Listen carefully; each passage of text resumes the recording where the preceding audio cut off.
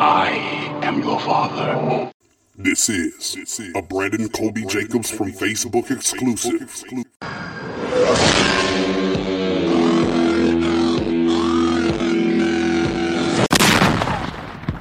And you'll see why 1984 won't be like 1984. Touche, my nigga. Touche. Yo, what it do, what it is, man. It's your boy, brandonkolbyjacobs. You are listening to the Established 1984 podcast. Once again, I am your host, brandonkolbyjacobs. You can hit me up at any time on the email at brandonkolbyjacobs@gmail.com, on Instagram at brandonkolbyjacobs, or on Snapchat at BKJEST1984. I'm readily accessible, man. I'm excited, encouraged by everything that's going on with the podcast, man. We've had some rave reviews. I know that my top 10 mixtapes of all time out of Duval County really spurred some conversation, and I'm excited about that conversation, man. Continue to discuss it, man. Send me emails, send me posts, anything that you've got going on as it relates to anything that I'm putting out. Now, today, on this 6th episode of the Established 1984 podcast, I have somebody who I think is probably equal, if not more so, of a divisive personality than maybe even I was in my heyday. I've got DJ Pretty Ricky. Now, the thing about DJ Pretty Ricky is he is probably the one of the great promoters of my generation. And not necessarily in the traditional sense of throwing club nights, which he'll talk about those things that he did from a club night standpoint, but just overall brand standpoint. He has been a true marketer in the sense of promoting his brand, and in doing so has done tremendous work for himself, tremendous work for Young Trap, and the Backdoor Music Group as a whole. So he's going to get on here and he's going to talk a little bit about those things, and I'm going to keep it a buck. He fires off on a couple of people, man. You're going to hear him say quite a few times, these old niggas got to go.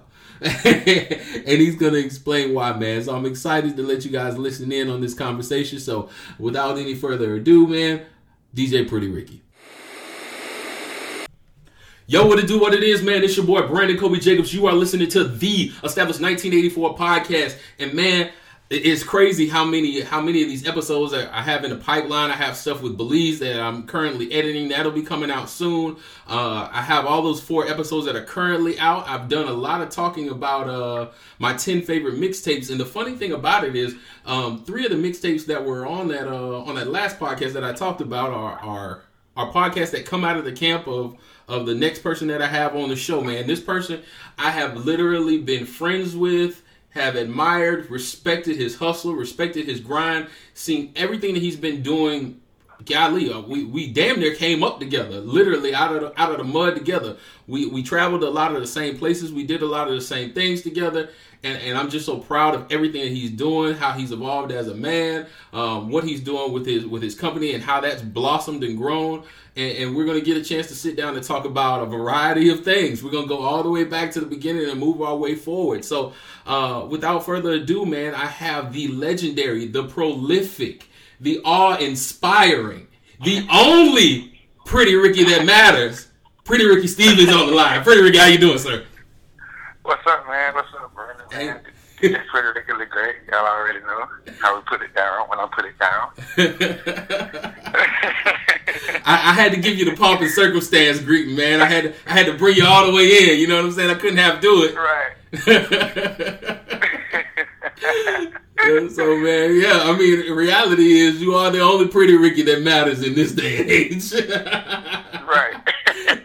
Ain't nobody out here doing it like you, man. So I definitely am excited to get a chance to catch up with you, man. It's been a while. We haven't had a chance to really chat. Like we were talking offline, right. We've kind of seen each other in passing over the last few years, but we just never got a chance to sit down and talk. So I'm really looking forward to this, man. So right, okay. Definitely. Well, why don't we start from the beginning, man? You are a Duval native, so can you talk about a little bit of your background, what side you're from, and what it was like growing up in Duval? DJ Pretty Ricky the Great. I'm actually from the South Side. My mom born and raised from the South Side with the Wilson. My daddy born and raised from here, but he's from the North Side. Raised on the East Side, whatever. He went to Reebok. I went to Sandalwood High School, you know what I'm saying, from Beach Boulevard, Beach, St. John's Bluff area. Came up, mama got a couple dollars, you know what I'm saying, so I ain't necessarily had to struggle or nothing like that. Played baseball, as a matter of fact. A lot of people don't know that. Oh, really? Baseball. I didn't know that. Yeah, I played baseball. Yeah, I stepped in high school, and a little bit of basketball in high school. But besides that, yeah, man, that's pretty much like the basics, or whatever.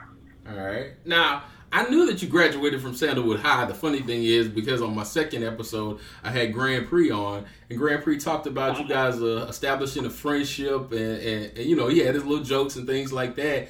Can you talk about what it was like going to Sandalwood at that period of time? I think that, you know, you're a few years after Swords leaves, Grand Prix there. Right. So there's a lot of really creative minds that came through Sandalwood. But can you talk about your time there, your relationship with Grand Prix, and how that developed, and what that was like back in that day? I was a lame, man.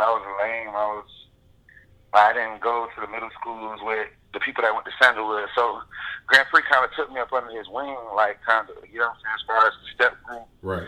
And things like that. So they kind of taught me how to step, how to dance, really talking about brotherhood, to be honest with you. That's kind of part of the reason why me and Grand Prix still friends today. So it kind of helped my popularity build up. I actually learned how to dance. Like, you know, it was just a lot of things that the step group in high school did for me that actually helped me to this day. You know what I'm saying? So that's really the whole Sandalwood thing. And Sandalwood don't get enough credit, like, as far as the talent. We always had rappers and different just people that want to be music producers, even in school, like, you know what I'm saying, when they was doing the freestyle battles, when they was doing the high school compilation battles and stuff back then, like, Sandalwood always just had a lot of talent. So, I don't know, man, just Grand Prix, just one of the talented people that kind of just helped me out, you know what I'm saying, well, my freshman year, he was graduating, but when he left, when he was at UNF, he was still like, oh, we're going to UNF parties. We weren't even going to team parties when we was in high school. We was at all the UNF parties. Why you think we was at the boathouse with you? We'll get to that in a little bit. Now, like 14, 15 at the boathouse. Boathouse is legendary. I'm proud to say that I shut that motherfucker down. I'm literally a lot of people don't know that I'm literally the last party that ever took place in the boathouse. That was that Kappa party that I did in Cali. What was that? 08, 09, something like that. Noob Seduction is what it was. But yeah, we shut that motherfucker down. But now you got to correct me, man, because I thought that you attended FAMU, but I looked on your page. I saw Tallahassee Community College, and you know that kind of goes without saying. All of us, you know, we some of us have a cup of coffee in Tallahassee and Florida A&M, Florida State, places like that. So can you talk about kind of where you were attending, and can you talk about what that time in that environment at FAMU, and just really that Tallahassee environment was like, and how that helped foster you and helped you develop Boyz of Poison and all that kind of stuff? Can you just talk about that for a little bit? Well, I'm going to kind of, maybe I shouldn't say this, but I said I actually was already supposed to be going to Bethune-Cookman. Even when I had graduated high school, I was already accepted. Everything. I had never been to Tallahassee. I knew a few people that went there or whatever, but I had never been. So my one trip to Tallahassee, right after I graduated with a friend who was going there for summer school, it kind of just changed my whole mind, my whole outlook on it. So I went to TCC. Okay. The confusion kind of came in when I actually started dancing for a FAMU organization.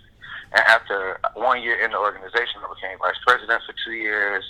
And then I was president for 2 years. So technically, you wasn't supposed to be president of a FAMU organization if you didn't go to FAM. Right. That goes without saying. But yeah. So basically, everybody just felt like I actually went to FAM. Like, people in Tallahassee, I never claimed FAM.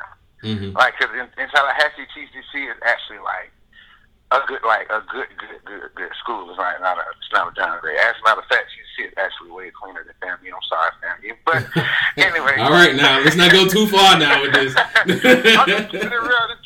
When people like to talk down, you have to tell them.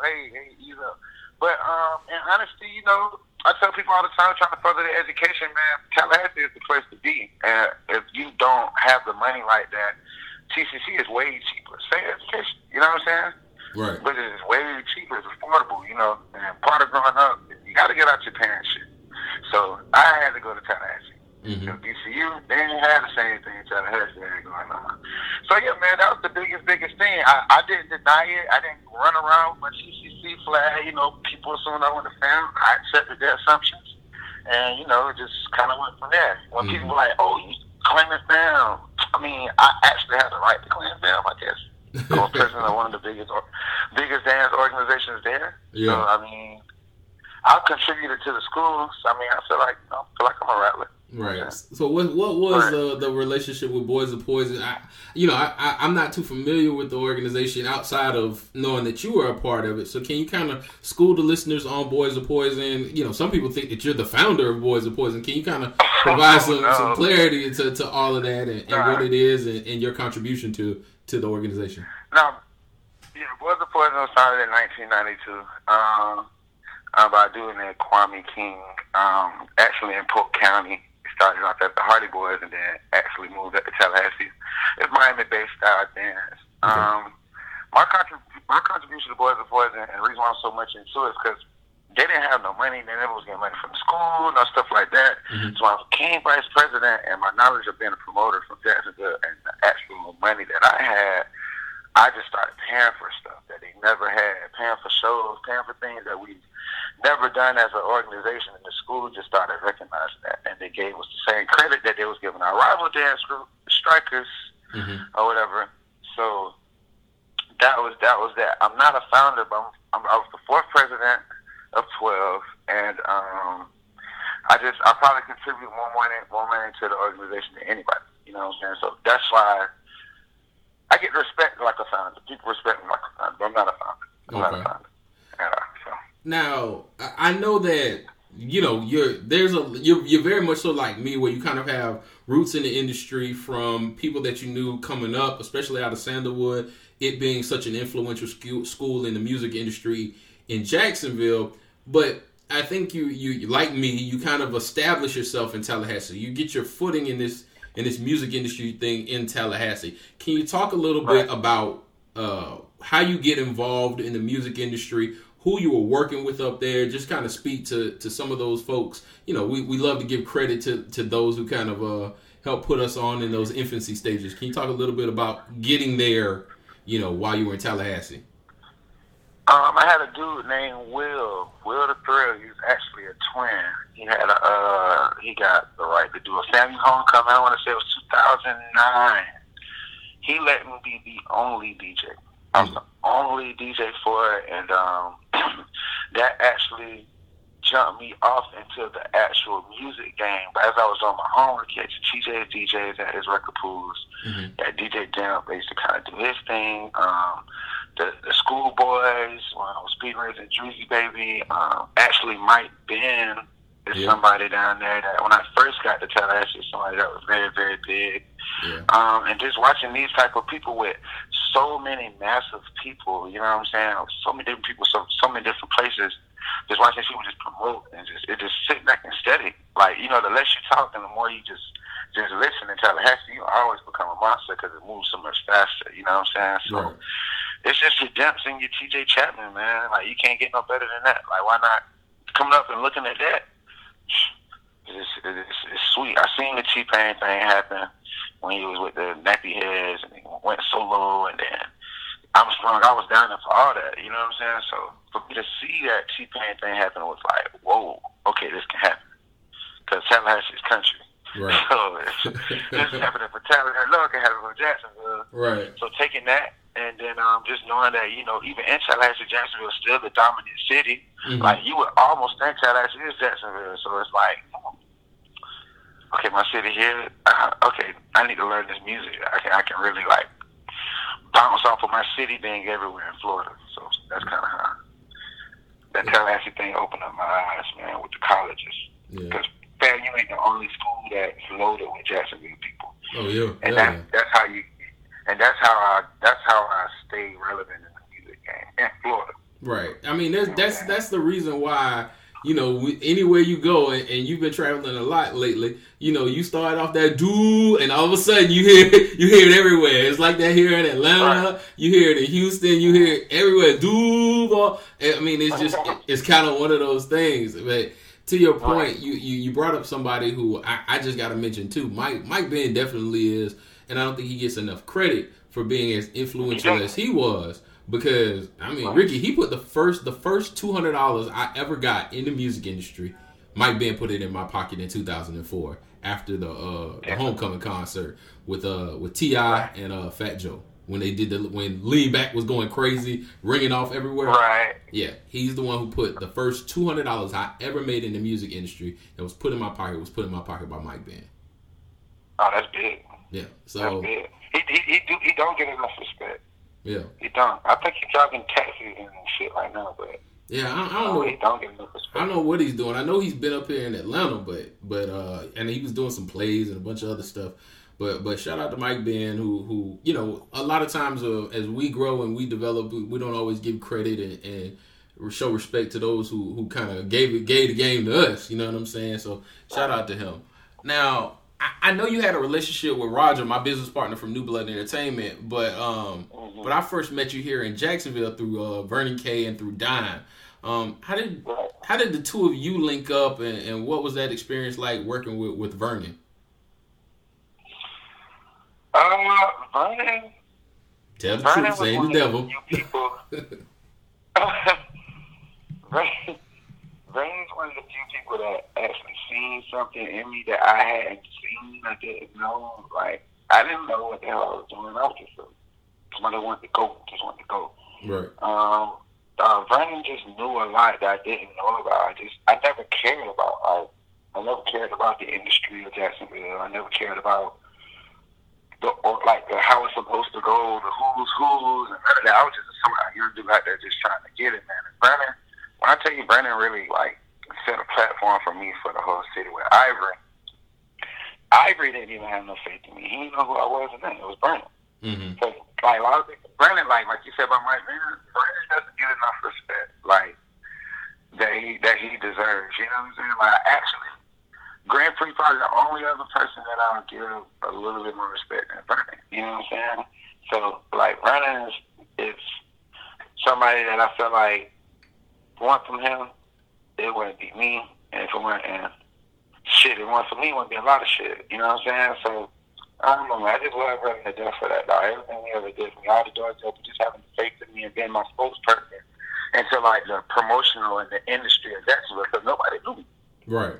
Nobody knew me from Jacksonville. They knew me because I stepped, and then when I left, I got in trouble in 2005. But besides that, nobody knew me as a promoter. People just knew me from the news. Right. Do you want to talk a little bit about that incident? Because yeah, go ahead. Tell what happened. Basically, 2005. Had some friends who was doing working in different banks and ATMs, different stuff like that. It's over. I did my time. Everybody kind of did their thing. Actually been on probation now for 4 years. So I feel a little bit more freely about talking about it. Won't include any names or anything like that. But basically, just cutting alarm systems and climbing through rooftops and breaking in vaults. It's easier to break in a bank than people actually think. You know what I'm saying? These ATM machines and these backup alarm systems and everything. The internet has a route for everything. You know what I'm saying? So that kind of happened, man. I actually had a lot of money. And a lot of people actually think that I started or I built up my promotional company from it, and that's not actually the case. Because once I got arrested and I had to fix a lawyer and had to bond out twice and been in probation for 5 years, I actually had kind of ran out of money. Mm-hmm. A little bit. Yeah. So, all the money I got now is actually money that I worked hard for or whatever. But, yeah, man, that's pretty much that right there. And the funny thing is, a lot of people don't, if you ain't never been to jail, you can't understand what it costs you to have to pay for a legitimate attorney. I ain't talking about them little free fly-by-night attorneys and shit like that. Oh, yeah. If you got to go get Reginald Estelle Jr. or motherfuckers like that, You know what I'm saying? You gonna break the bank. You know what I'm saying? Yeah, you gonna pay $5,000. You gonna pay $5,000 just for them to look at it. Right, exactly. And a lot of cats don't understand that. There's this misconception that like, oh, you know, attorneys are free, or you could just go get a free attorney and you get to hold on to all the money. But I mean, like, anybody who ever done had to sit down at the county on any level will understand. Nah, that's some real shit. So, right, yeah, man. So that's how that went down, man. Right.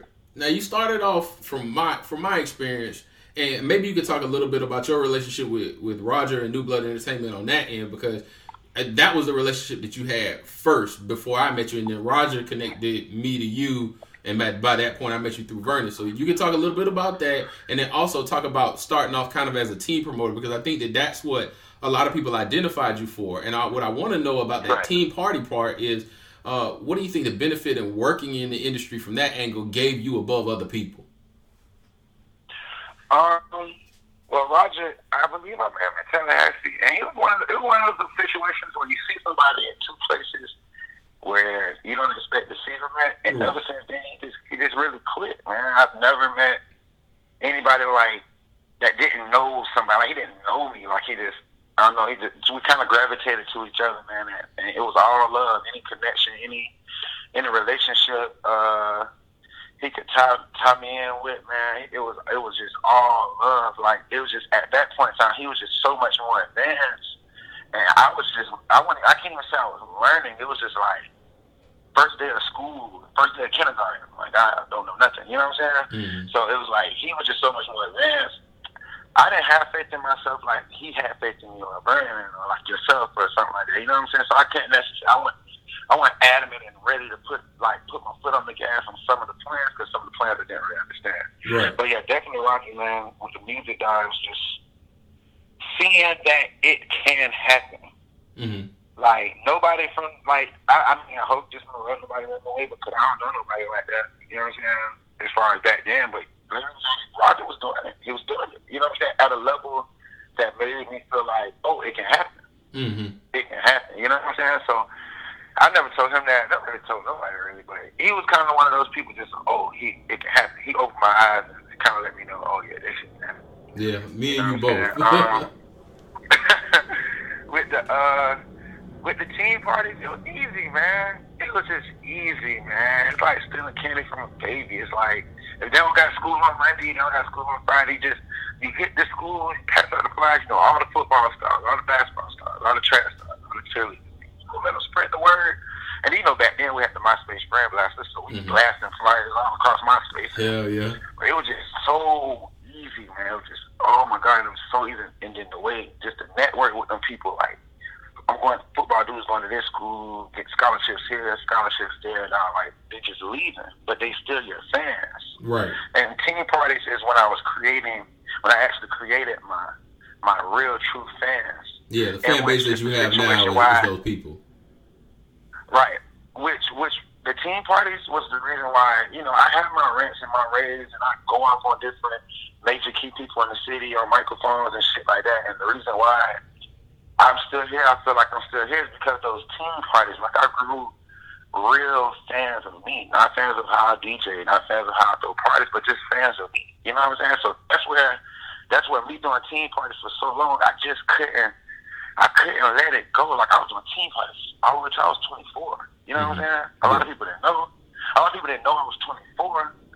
But I was doing team parties all the way till I was 24, man. It's just like, it took me a lot to let it go, just because those people, half of them leave and go to school, and then when you go to this city, they see you DJing all the time. They see you're a star. You represent them. You know what I'm saying? I feel like I represent Jacksonville just like the Jacksonville Jaguars. Right. I mean, I'm not at that level, but when somebody sees the Jacksonville Jaguars out of town, oh, that's the Jaguars. That's where I'm from. Like, when they see me DJing in another city in Florida, like, oh, that's DJ Pretty Rich. Like, I feel like the team parties helped me become my own small little legend in my own small little world, regardless if people want to accept it or not. Right. So that kind of, and then there was a lane that Bigger Rankings just really didn't have on lock at the time that I was coming up. So I thought, let me bust this down, shit, and that way I can flex my muscles to the industry and show the industry, hey, yeah, I'm doing something. Right, but the biggest challenge with it too that I think prevented a lot of people from even touching that demographic is just kind of the criminality that can come with it a lot of times. And you and I both experienced. Hell, we've been in some of the same clubs where them kids lost their damn mind and fired off, and you got to flip the damn DJ table over and be like, party over, head for the hills, like, shit like that. Like, what was that little spot that was over off of, across from the bowling alley where we used to hit all of the damn teen parties at? Vernon was over there. I can't think of what it's called. Icon. Cafe Bolero. Yeah, Cafe Bolero. Cafe Bolero's first. Yep. Yeah, man, that was a nice spot. That's actually one of my first spots. I was in Dime. Like, I wasn't even in Point Blank. A lot of people thought I started in Point Blank. Like, actually, I mean, it wasn't an application filled out. It was more of a situation where me and Brandon actually got into it. And I just still was promotional. I still wanted to do promoting. And, something happened with Sean Don, and then I just started filling in the blanks with Point Blank, to be honest with you. So, yeah, that was pretty much that. Now, you always been viewed, much like me, as a sort that is singularly focused on establishing your own brand and making it clear to others the kind of work that you put in. And in doing so, I know we've experienced some instances where we both rub people the wrong way. Can you talk about any situations that you've gone through where there were conflicts with other people, like Vernon or Ivory, in your younger years, and how that stuff kind of worked its way through? Biggest thing that worked its way through was when me and Ivory. Nobody knows about this story unless she was like a Roger or Sean or whatever. Me and Ivory actually got into it physically. It wasn't like there wasn't any punches. It was like more like a tussle type of thing. And it was actually at his house, and he actually uttered some words that actually touched me. But what he said was true. He uttered the words, "Point blank is my shit. I run my shit how I want to run my shit. If you want to run some shit, start your own shit." I started back on music.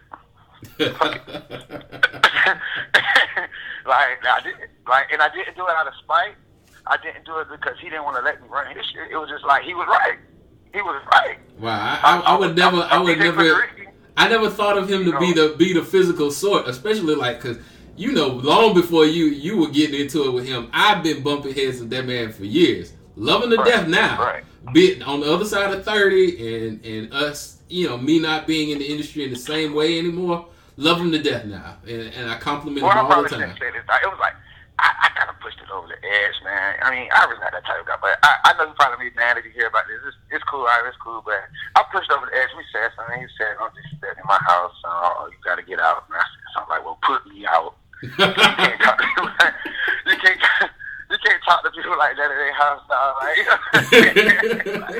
So like a situation where I was getting out of the element. That shit was just like blatant disrespectful. But we were well. I'm talking about this was in 2008. Right. You know what I'm saying? Early 2008. Right. So that part of it. This is a little funny part of the story. Like, we will talk about it.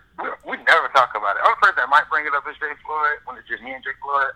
Mm-hmm. We'll never talk about it like that. But yeah, that actually helped me.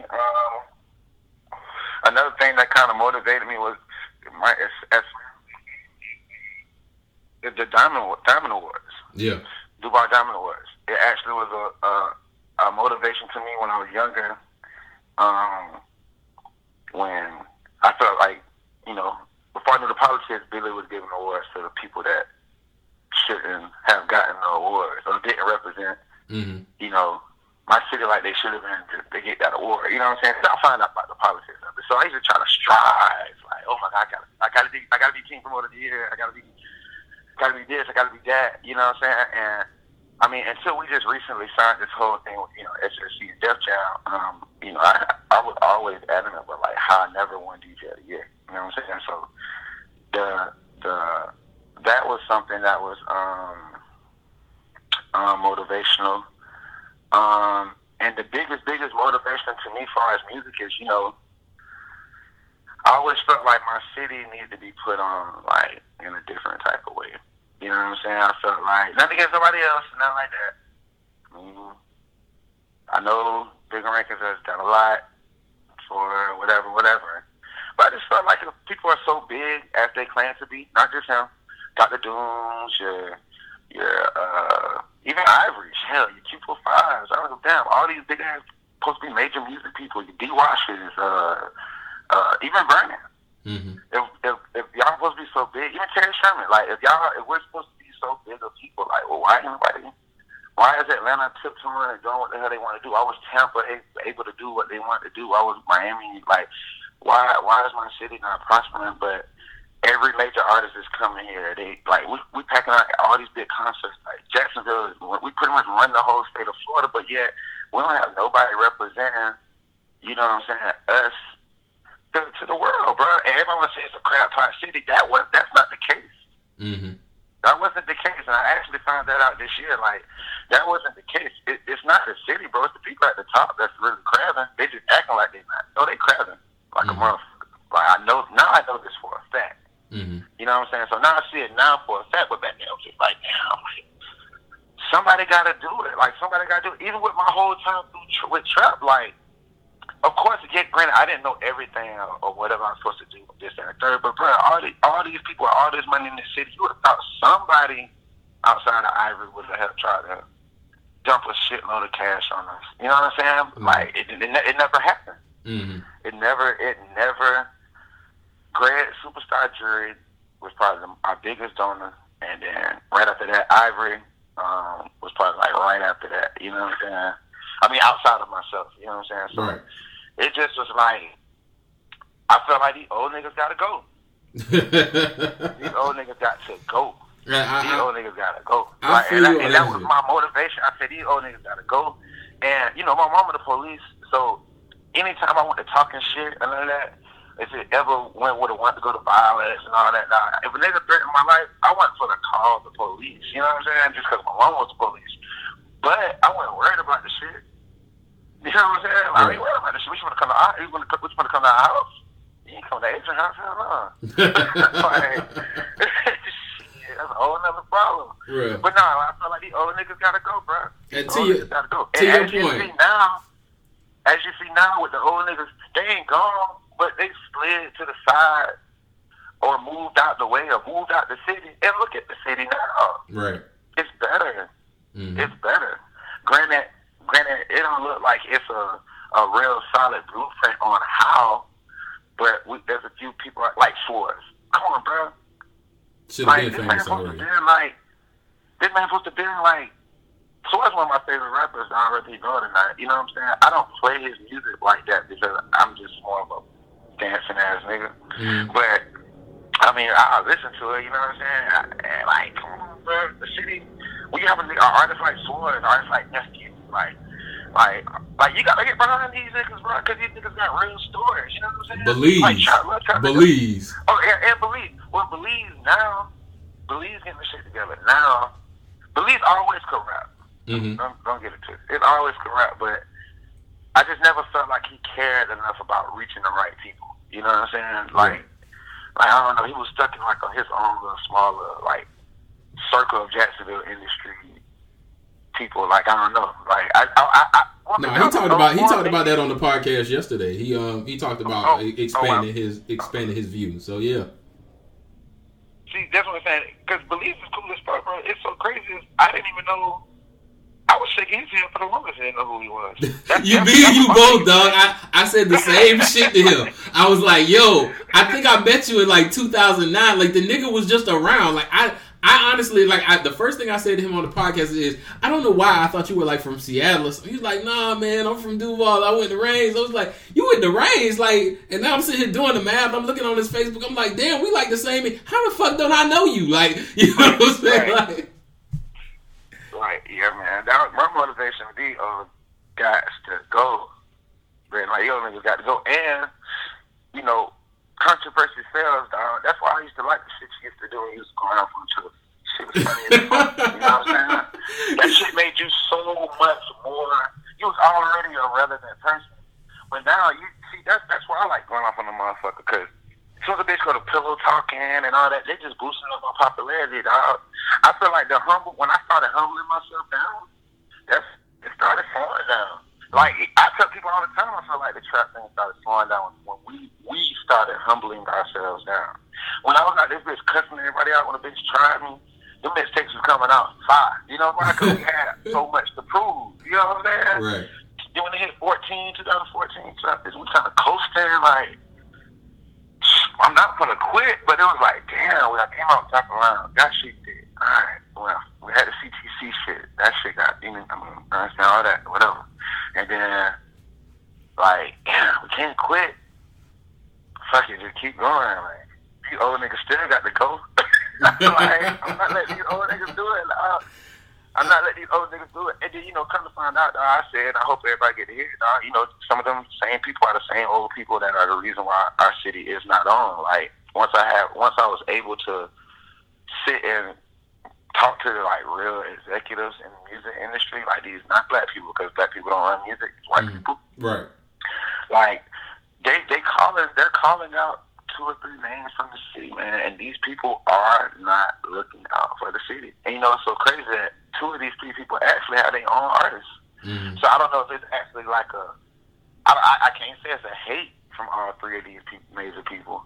But there's 3 people that they're going to call, and if they're not giving that the green light, guess what? You're not even going. It's not going to happen. You know what I'm saying? So for me to be talking to these executives and saying, we always try to check on this, that, and they name dropping these 3 good people, they not sending up a good word about our city, dog. Right. But all 3 of these people are old as fuck. Like, oh my God, get them out the way. Get them out the way. I will say this. I experienced a lot of the same issues. I mean, I guess the older I've gotten, I've kind of, I guess some people would say, I done got soft or whatever the case might be. It's certain things that I don't have the desire to argue over. Life kind of changed me. I mean, but I was always very much so like you. Early on in life, I mean, God, how many times did me and Ivory go at it about one thing or another, whether it was public, private, whether he spoke out about the issue or he said it to y'all in a meeting, and me and Chose, I have all the respect in the world for Chose now, but at that moment, Chose had to get that work. Like it wasn't. And for me, it really wasn't as personal as I think it became for him because, and truth be told, y'all created that situation because y'all played the video at the meeting and all that kind of shit. Like, y'all antagonized the whole thing. It was just like... That shit was funny as hell. What are you talking about? No, I was the only person in that whole meeting that went mad. I wasn't the only person, but maybe like 1 or 2 other people. Like, but that shit was funny, bro. Now, that was like one of those moments in Jacksonville that people should never forget about. Oh, yeah. Like, it should never be forgot about. Like, sitting around the house drinking and just, y'all remember that time Brandon made the videos? I am your father. What the fuck, bro? You just died. The funny thing is that it is so influential that I now use the I am your father at the beginning of just damn near everything that I do. It's literally just kind of a part of everything. And a lot of people go, what the hell is that about? Like, if you listen to the beginning of any of the podcast, you hear this, I am your father. And you just be like, oh, the nigga like Star Wars. And I do. But they don't realize that comes from something. I'll go ahead and tell the story. So, what was it? They did like a video where they were like a video or a flyer or something. It was Ivory, it was Chose, and like 2 other people. I don't remember who the other 2 people were. But like they presented themselves like the Star Wars characters or whatever, and they used the little music and the dun dun dun dun dun dun. I don't even remember what we started fighting about, but Cho said something about me that I didn't like. I got drunk, just totally shit faced, and I happened to have like this new video program, and I was like, you know what, I'm gonna put this to good use, and I just. Melanoma and I am your father and and a couple of voices later, and before you know it, it's like if you would have had Instagram, oh my God, bro, you gotta be on somebody's TV show right now, dog. Like literally, bro, like look at all the stuff we had. All we had was like we could make the video, have to go and edit. Like we didn't have that right now, feels right now type thing. even if you did YouTube, you still had to go upload it and all that extra stuff. Like, bro, back then, if you would have had something where it was like Facebook Live, right? Oh my god, I can just imagine that. Yeah, man, but there was definitely some good times, man. But yeah, man, back to the original thing, dog. My motto, man, 2017. The old niggas still got to go, bro. They got to go, dog. Cause I mean, Tokyo did it. You know what I'm saying? Trap doing it. Like Mouse Squad 9 did it. Like you got a couple of younger artists out there that that nobody really even know about, and they actually doing like Lil Papa. Big Rankin's doing real good with Lil Papa. I like what he got going on. It's just a lot of young, talented artists that's coming up that we can't let these old people just box them out. Right. You know what I'm saying? We can't let, because they only calling the people that they know. And unfortunately, there's not music conferences anymore like that anymore. You know what I'm saying? Right. It's not. So, it's harder. We don't have, like, who's the core DJs here? Like, who are the Hitman DJs here? Like, how old are they? Yeah, I like, who's the youngest core Hitman DJ here? Like, why did they not push the reset button for Jacksonville? You want to know why? Because these old niggas gotta go, bro. They trying to put us in a chokehold, bro. You know what I'm saying? I know why I'm not I know exactly why I'm not a core DJ. This is the reason why you're not a core DJ. This right here is the reason why you're not a core DJ. But it works. It works for you, and it works for you guys as I can say this. I ain't mean to cut you off, man. I can say this. That I can pick up the phone and call Tony and Casper at any time. Right. At any time I want to, they will answer. So any time of the night, I call Tony right now. He'll answer. I call Casper, even though Casper not really doing music right now, but he's still active. You know what I'm saying? Still shooting some, like, And then TJ Chapman, I mean, he's part of the team. He's part of the trap team. He does trap management now. So,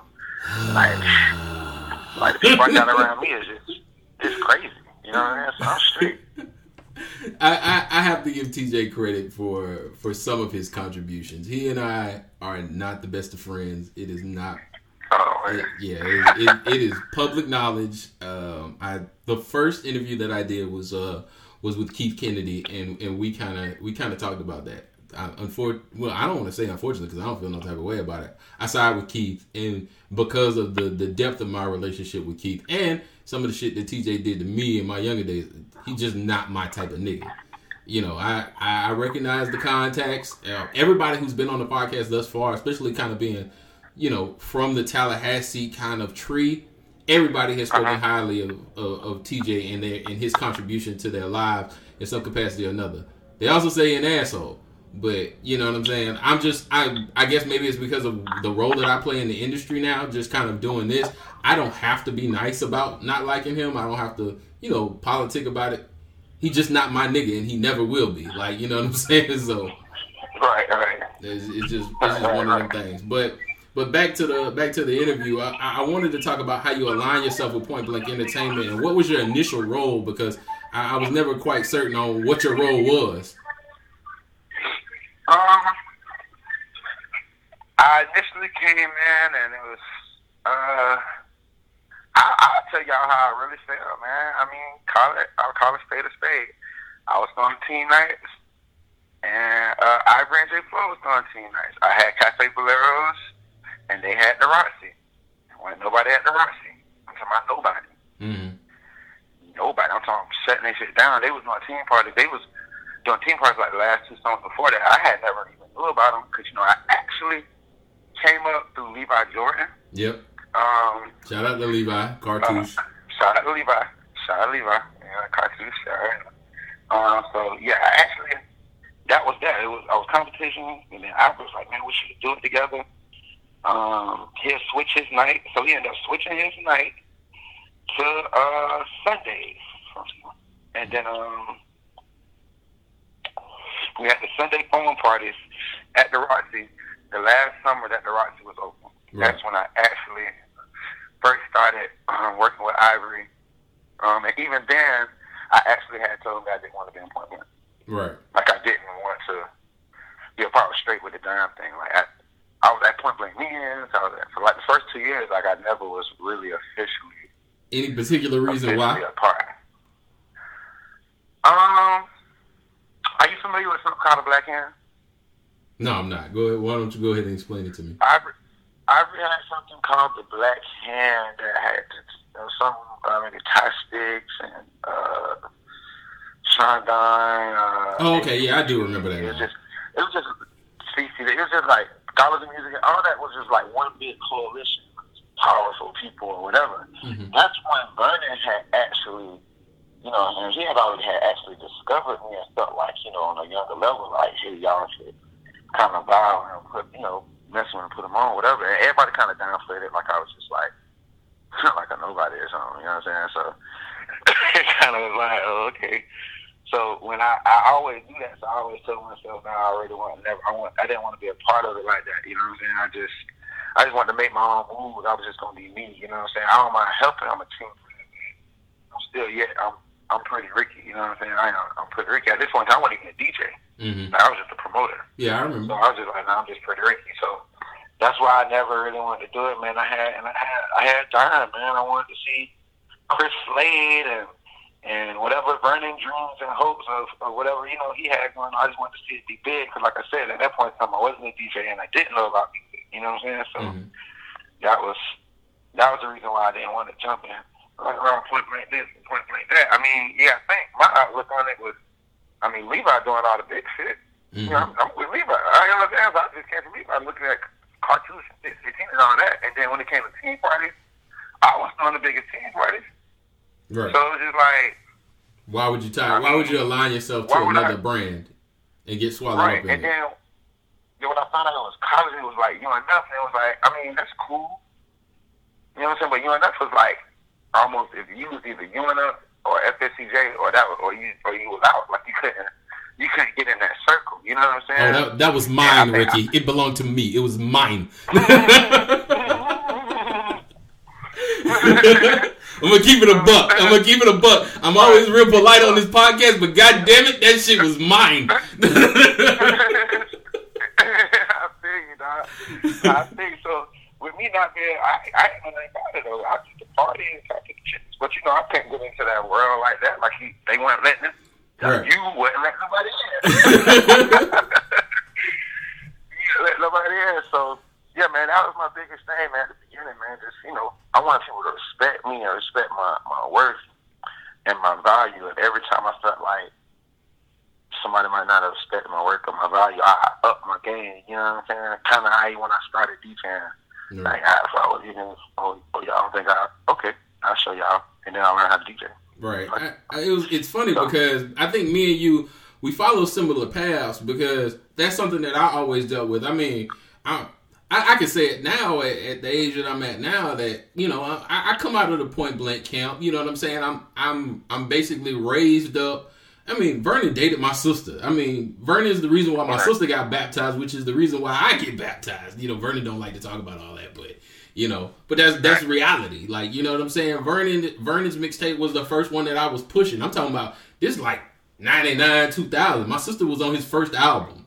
Like, you know what I'm saying? Like, so, you know what I'm saying? There's all this kind of stuff going on. So me and Vernon have strong ties. I appreciate him for everything that he provided in my life. And when I came back from Tallahassee, Ivory's the one who kind of put me in the game. He let New Blood Entertainment in his clubs every weekend for free. And we tore them motherfuckers apart every weekend in red and black shirts. And motherfuckers are like, who are these people? We would not have had the brand that we had it not been for Ivory. That being said, we were our own brand. And I think that that was one thing about Ivory. And Ivory is so helpful and so committed to everybody, but at the same time, he's a leader. He has that alpha male personality. So he feels like the way to get across the water for everybody to succeed and no one to drown is, to follow him. You know what I'm saying? Like, nah, you don't need your own boat. Just get in my boat. You know what I'm saying? You know what I'm saying? And sometimes that just doesn't work for other alpha males, and I think that's something that you and I both have kind of shared, where we kind of wanted to make it our own way. Right. Yeah. Right. So I think sometimes not really for you, but for like even other people in the company that has tried those different things and failed. It's because they do it. They try to prove something to Ivory, and that's where a lot of people fuck up. Mm-hmm. I wouldn't do anything trying to prove nothing to Ivory because you don't really care enough. You know what I'm saying? Mm-hmm. Like for me, like not an outsider. You trying to not like people be trying to you probably see all these little side companies and all this extra shit. Like Ivory don't be caring about all that. Dog. Like he just focus on the prize and keep it striving, man. That's actually the reason why I still work with Ivory to this day and still actually work this brand. Really, honestly and truly. Mm-hmm. Now, how did you move from the role that you were in of being a promoter with Point Blank Entertainment to becoming a DJ? Because, I mean, you begin to kind of come up out of the ground, in the middle of, you got 151 who kind of leaves for his own reasons that I'm sure he'll be on the podcast and talk about that relationship with Ivory and how things kind of go left and all that kind of stuff. Delvin is in my camp, and is some of him being in my camp and running with New Blood and doing the DJ mélanges and all that kind of stuff. Kind of left him out wanting from Point Blank. So, where do you fit in and all of that, and how do you kind of get your time to shine and get behind those tables to kind of make a name for yourself as a DJ? Okay, when I was doing team parties here in Jacksonville, like I said, I was doing a major like once a month, but it was so massive. It was like they were just big team parties. Right. But at the same time, I'm a dancer.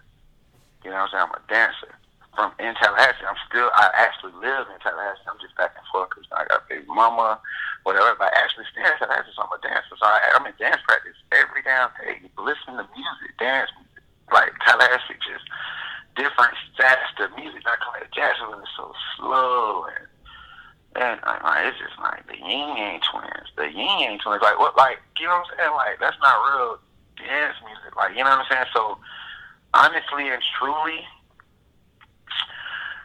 I never was a bit 151 fan like that. Okay. I was always a D-Money fan. The only reason I would say I was always a D-Money fan because D-Money would at least listen. I said 151 wouldn't listen. He just wouldn't listen to me. You know what I'm saying? At least D-Money would listen. Like, you know what I'm saying? So I was never a 151 fan. It was a night, Rain had a Saturday nights, a pre-med night back in the day. Mm-hmm. 151 used to DJ in Rain, 245 Lava, and, somebody else was in Plush. It was 2,000 people every week, whatever. Right. I was a little drunk, you know what I'm saying? This night, I got into it with a lot of people, and it started with 151. I was a little drunk, and I was DJing. I was talking on the mic, I think, or something earlier that night, and then I came out there, whatever, and I touched his turntable. Now, mind you, I'm not a DJ at this time, so I don't know nothing about it, so I touched his turntable. And 151 is a quiet person, so for me to say 151 was like turn around and snap on me, you know what I'm saying? That probably shocked a lot of people who know 151. They're like, what? Mm-hmm. Like, he literally turned around and started snapping. He didn't start snapping because he really was snapping because he was mad and found out, but that till later on. So he was snapping. Someone like, what the fuck? Like you're Ivory's puppet. Like, what the fuck? You know what I'm saying? Like, I'm in my mind, like, I know how you're being mistreated. You know what I'm saying? 1, 2, in my mind, you're not DJ Kool-Aid. You know what I'm saying? I know that Ivory wanted Kool-Aid to be a part of Point Blank. You know what I'm saying? Mm-hmm. I know this. Me and Kool-Aid been best friends since 5th grade. I was with Kool-Aid when Ivory walked up to him. I didn't know who the hell Ivory was. I was there when they was talking. I was there when Kool-Aid was like, oh, no, I'm already put up. Oh, no, I was there when he was pushing that shit to the side. You know what I'm saying? I was there with Kool-Aid and Bird in Melrose when they was doing a little college parties and shit. Like, I was there. Mm-hmm. You know what I'm saying? So, 151, you're not really the first round draft pick for real. Like, so that's in my mind. You know what I'm saying? That's nothing I say to you because that's not my business. You know what I'm saying? But come on. So then that same night, Vernon took that shit kind of to a 10 star. Like, so I'm cussing out 151 at the end of the night. I'm cussing out Vernon at the end of the night. And Chris Slade trying to take off for his brother. I'm cussing him. Like, it was just one big ass, like, it was one big ass. I'm after going to my dog, man, I'm talking, man. It was ugly. It got ugly, dog. That was the night I pretty much quit. Dollars in music. music entertainment as a whole. You know what I'm saying? I didn't quit being Bernie's friend.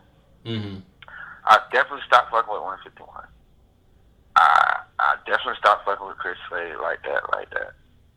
Musically, not as a person, but musically. And Sean John was Sean John. He was always just a cool nigga. Mm-hmm. But everybody was just, nah, I ain't fucking with it. You know what I'm saying? I promise you, dog, a month after that, I went and brought all my DJ equipment.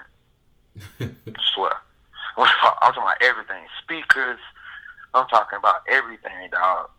Everything, bro. I'm talking about, I already seen it. You know what I'm saying? I came up tailgate with Chili, T-Daily DJ. You know what I'm saying? Like, Stadium Club. Like, I done seen DJing enough for me to look at it and be like, okay, I know music. I'm a dancer. So from there, I was like, all right, I was like, I just DJ my own shit. Right. Like, DJ my own shit. And that was the best thing I ever did in my whole life, dog. So I'm so happy I did that, dog. Oh, my God, I learned how to DJ. But yeah, that 151, and then the timing of that, probably like a little bit after that, he had ended up, I don't know exactly what happened. Let him talk about that with the Ivory situation. And Point Blank was in a situation where we was in a meeting and you were looking at me, who just brought some DJ equipment. Bird, who don't have like DJ equipment. D-Money had already had this situation with Ivory. Yeah, and he was on my side. We were on our team. He was on your side, right? And then you had Fat Pat. Yeah. Who just was like, a rookie in the game. So that's kind of what we had, dog. So we ain't had no choice. You know what I'm saying? We had no choice, dog. So, and that's when I actually started DJing and. Bro, from there, dog, when you get that diesel equipment, dog, I had to go hard, man. I just went hard with no type of guidance, no nothing, just going hard. How good do you think you were?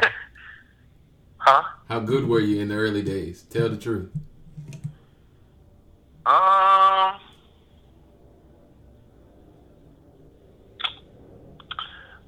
felt like I was a great team DJ. I felt like I was the best team DJ ever. You know what I'm saying? Mm-hmm. Just because nobody else was throwing team parties.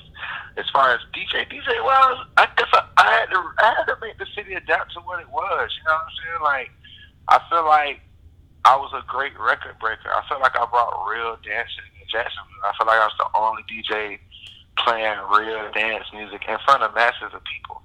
Like, I mean, there's certain DJs I was playing, they'll play little dance records, but you ain't DJing in front of nobody. I'm playing like real DJ Chipman and Fat Boy Rhymer, Icebergs. Like, I'm really like breaking this real Miami dance music up here in Jacksonville. So as a record breaker, and as what DJing is all about, I always felt like I was a good DJ. Craft-wise, I was trash. Thank you for saying that, because boy, I hated your transitions in the early days. I was trash. I mean, I just didn't get it. I was trash. I talked so much. The talking thing is a Jacksonville thing. Like, it's like you get it from Billy. You get it from Billy, basically. Like, you think that's what it is. I mean, which it is what it is, but less of it. You know what I'm saying? Mm-hmm. You got to gain your popularity to be able to talk that much. Like, Billy can talk as long as he want to talk, because shit, the people are there for him. You know what I'm saying? At certain, like when I'm DJing like different college events, or Ivory give me a chance to DJ some grown stuff. Like at that point in time, like I didn't build Point Blank. You know what I'm saying? Like I had to actually build up them people to get older for me to feel like, oh, okay, well, these my people. Right. Like once we had once the Globe had changed its name to Aqua, like and probably like 2-3 years like we was in Aqua, I knew all those people that was in there was from Teen Extreme, the Christopher teen parties, all them little teen joints. Like I already knew that those people got older, they just following the cycle, and that's when I figured. I said, "Oh man, it's a cycle." Right. You know what I'm saying? So, man, that's I was trash. Saying it's all good. It's all good. You've come a long. You've come a long way. I've come a long way. Even to today, like I don't feel like I don't feel like I'm the best DJ. I just feel like I'm just popular. You know what I'm saying? Is that something you want to work on, or are you more focused on just breaking records and kind of being like a DJ Khaled, if you will, just kind of a curator? It's like the young DJs. They like I'm good. Like to them, I'm great. You know what I'm saying? But to like for me comparing me to like Q45, like I'm like, you know, I'm not cute. You know what I'm saying? Like hell no, like Capone's and you know, like these boys be scratching like crazy. You know what I'm saying? So I would love to, you know, be that good of somebody who can scratch and stuff like that. But I'm actually like not scratching a little bit. You know, I'm way better. I'm actually in a good space. Well, I can show up somewhere and somebody be like, yeah, you can DJ. You know what I'm saying? Mm-hmm. So I think that's kind of whatever I learn as I continue to DJ. I'm just taking it up and getting better as the days. Like I know them boys done with the classes, all types of shit like that. Man, I don't think I would do that. But I mean, whatever I pick up as I keep going, man, you know, I just do it like that. Right. So you talked about moving towards backdoor music, the things that led to the creation of backdoor music. I know that Grand Prix is the president of backdoor music. Are you the founder of backdoor music? What's that? How does that work? Basically, me and Trap, we own backdoor. Me, Trap, and Grand Prix. Technically, we own all three. We own backdoor music together. Okay. I take the title as the CEO. Grand Prix takes the title as the president, and Trap just takes the title as the artist. But as far as like, you know, on your paperwork, you know what I'm saying, it's we pretty much all three just own them. We just own it. You know what I'm saying? Okay. And just looking at what's going on, just kind of mimicking what's kind of going on, like in the music game. Everybody got their little, you know, music groups and this, that, and the third. And I just felt like, hey, man, I know a bunch of young DJs, and, you know, North and Central Florida, and I'm in the college lane, and college lane, you're connected to so many different people from so many different places, and just like, if we just keep pushing at this and just control BCU and EWC, we'll have like some say-so in Florida, because you're going to always be touching somebody from everywhere in every part of Florida, you know what I'm saying? So that's why backdoor music actually name rings a lot of bells in Florida like that. Yeah, so that's pretty much that. Like, we pretty much all own it together. The goal originally, when we had Dirk and Gibo, I mean, we always wanted to get a label deal. You know what I'm saying? Like, we want Trap get out there. You know, Gibo is, you know, just as good of like a rapper, like, you know, verse wise, like he can write a verse. You know what I'm saying? Like, slide some shit.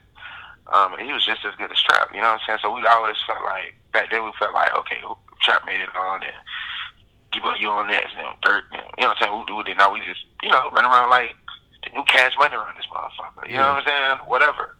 You know what I'm saying? And without a shadow of a doubt, the connections I had in Florida, the young people already, like, once I met Lex and just like my Fat Boy Rama connection, and like my DJ Loose Kid connection, and like DJ Nasty Nate, like DJ Consistency. Like, I know all the young DJs that are going to be running the shit. They running the shit right now. You know what I'm saying? Right. So it's like I see what's established, and we all like here together. We all sitting here looking at these big old ass niggas, waiting on these big old ass niggas to move the fuck out of the way.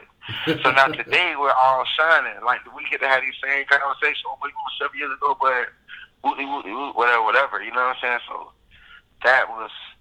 we were just preparing ourselves for what vision I actually seen, without having the money, and just keeping that brand and just pushing your brand. Not trying to prove that we're bigger than the next company that's next to us, or we're bigger than this, or we're bigger than that. I mean, at the end of the day, I was still DJ Pretty Ricky. Shit, we still had Trap. I mean, we felt like that was enough. You know what I'm saying? Like, at this point in time, Point Blank couldn't even throw college parties because the name had got tarnished so much because it was so good. You know what I'm saying? So they couldn't even throw college parties. So I was working with Ron the Don right after you kind of left it on. I was working with Ron the Don, DJing college parties with like your True Story, your DJ Swags, and like soaking up a lot of that following. You know what I'm saying? Like, as I'm actually just building up a situation to where college people, it's gonna change every year. Every year I'm gonna get a whole different group of fans, dog. You know what I'm saying? I'm 31 years old. Bitch, don't know that. Yeah. I don't lie. because I don't look like it.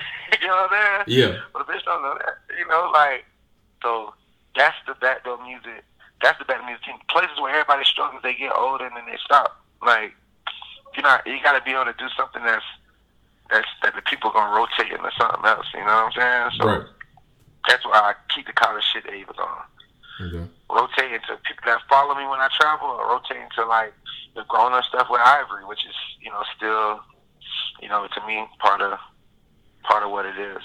Yeah. So back to music, me trap Grand Prix. Okay. And then the rest of the 70 motherfuckers. Now, how has I guess kind of the label deal and all of that kind of changed you guys' situation, if it has at all? What's it like working with trap in this day and age relative to the trap that you come across in 2010?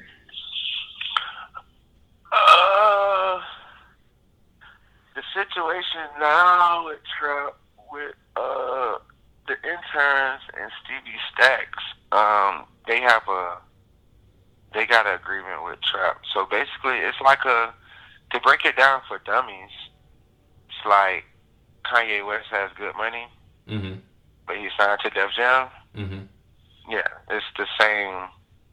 It's the same thing, except for the fact that we haven't picked up a second artist. Grand Prix has finally stopped rapping. Not stopped rapping, but finally took a step back. Right. You know what I'm saying? So we can focus on actually being a label. Trap actually has a secondary DJ, Payday Tay. Okay. So I can actually focus on building up a 150 mile foundation radius. I want to call it home plate for Jacksonville. So when it's time to really start filtering people through, like we can start filtering people through. So that's all I'm really doing, right now, just getting that ready to start filtering more artists through the system. So with my relationship with Trap is, we roommates, like we stay together. Like, you know right now. Okay. You know what I'm saying? So it's like, we've been staying together the last 7 years. So we're gonna always definitely be friends. I'll always be tied into a situation, pretty much for life. Regardless, something happened with Battle Music, something happened with SSE, something happened with Def Jam, regardless, I still be tied there. And we just getting ready to make that next step with Def Jam so we can actually introduce an artist or two from Jacksonville, just to show the people that I did not do this shit for trap. Like, you know that. Mm-hmm. I ain't sacrificed, as good as of an artist that he is, dog, I sacrificed, Grand Prix sacrificed a lot. Like, Grand Prix got 2 degrees. Yeah, I know. Shit, we don't gotta be doing this shit. Like, you know what I'm saying? Like, even with me, like, if I just solely focus on being a promoter, like, I would actually be just solely rich off of it. Mm-hmm. You know what I'm saying? But I don't really want to be a promoter like that. Like, I don't. Like, right. There's not that many rich promoters. You know what I'm saying? Like, you gotta be, like, with Ivory, like, I love Ivory to death, but, sometimes I feel like, damn, man, the team have to be stuck in Jacksonville, dog. You know what I'm saying? Like, I say it all the time. I said this, and I probably am gonna get some pushback from some people who are still listening to the last podcast I did on the 10 greatest mixtapes of all time. I think I had his mixtape at number 3 all time, and I regard Ivory as one of the greatest hip hop artists in the history of Jacksonville in the last 15 to 20 years, and I compare him to the Andre 3000 effect on a lot of records, where he just gets on people's shit and murders people on their own shit. And he could have been gone a long time ago. And he made a decision to be a promoter as opposed to pursuing what I felt like is, what God intended, put him on this earth to be. God put Ivory Orr on this earth to be a rapper. And it's unfortunate that he's not, in full time. I actually begging Ivory to get back in the studio. I will be there for that project. Honestly, I swear to God. Honestly, I've learned from what the things that I'm learning and the things I've learned just solely this year, and some of the hands-on actually shit. Like, the music industry is definitely, I know people preach about it all the time, but it's about relationships. Right. But now there are newer people getting these jobs that you got to have these relationships with. Right. Granted, yeah, granted, people are still handing down the relationship, handing them down, dog. But okay, like I was in Miami at an iHeartRadio conference, not with PDs. Dog, the youngest PD was like 40 something, like maybe 38, 39. How do those people know anything about the music that the listeners actually listen to? Right, like it blows me away. You know what I'm saying? So it's a system. I don't want to crack the system, but you gotta find the youth in the system, the person that's gonna be there. You know what I'm saying? Because right now, well, I don't want to go back to what I was saying, but yeah, right now is the time where the new people they can start running shit. Right. Like, look at 106. I mean, shit. Look at Q45. He ain't old. Like, I mean, he's older, but he's not super old. He ain't easy eat shit. Yeah. You know, like, no comment on that. So it's like, no, I felt easy. I'm just saying, like, he's just been in the game a long time. Like, Kimmy's been in the game 25 years, 30 years. Yeah, T-Roy as well has been in the game a long time. He started a little bit earlier, though. Right, yeah. T-Roy started a little bit. T-Roy younger than a lot of people think. Like, T-Roy got easy age. Yeah. Yeah, so, I mean, let me start. Easy, I ain't talking about you now. I'm just keep bringing Easy in it. Nah. Bro, Easy, man, he used to be my neighbor, man. Oh, did he?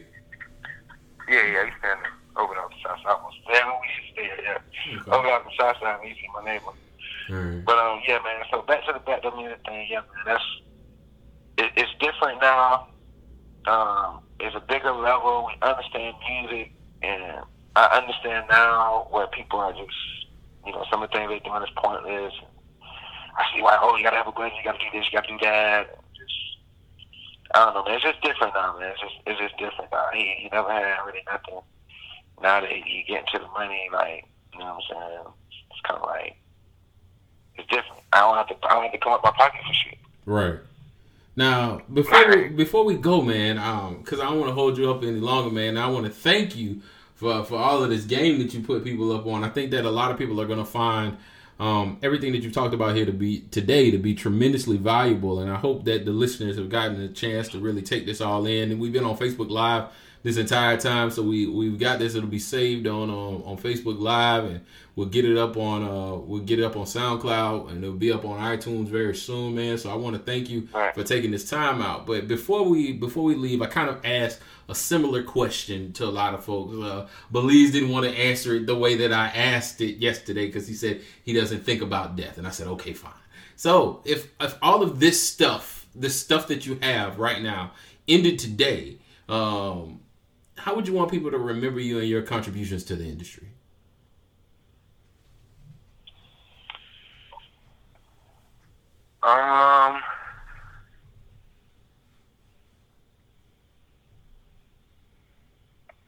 I don't care how they remember me.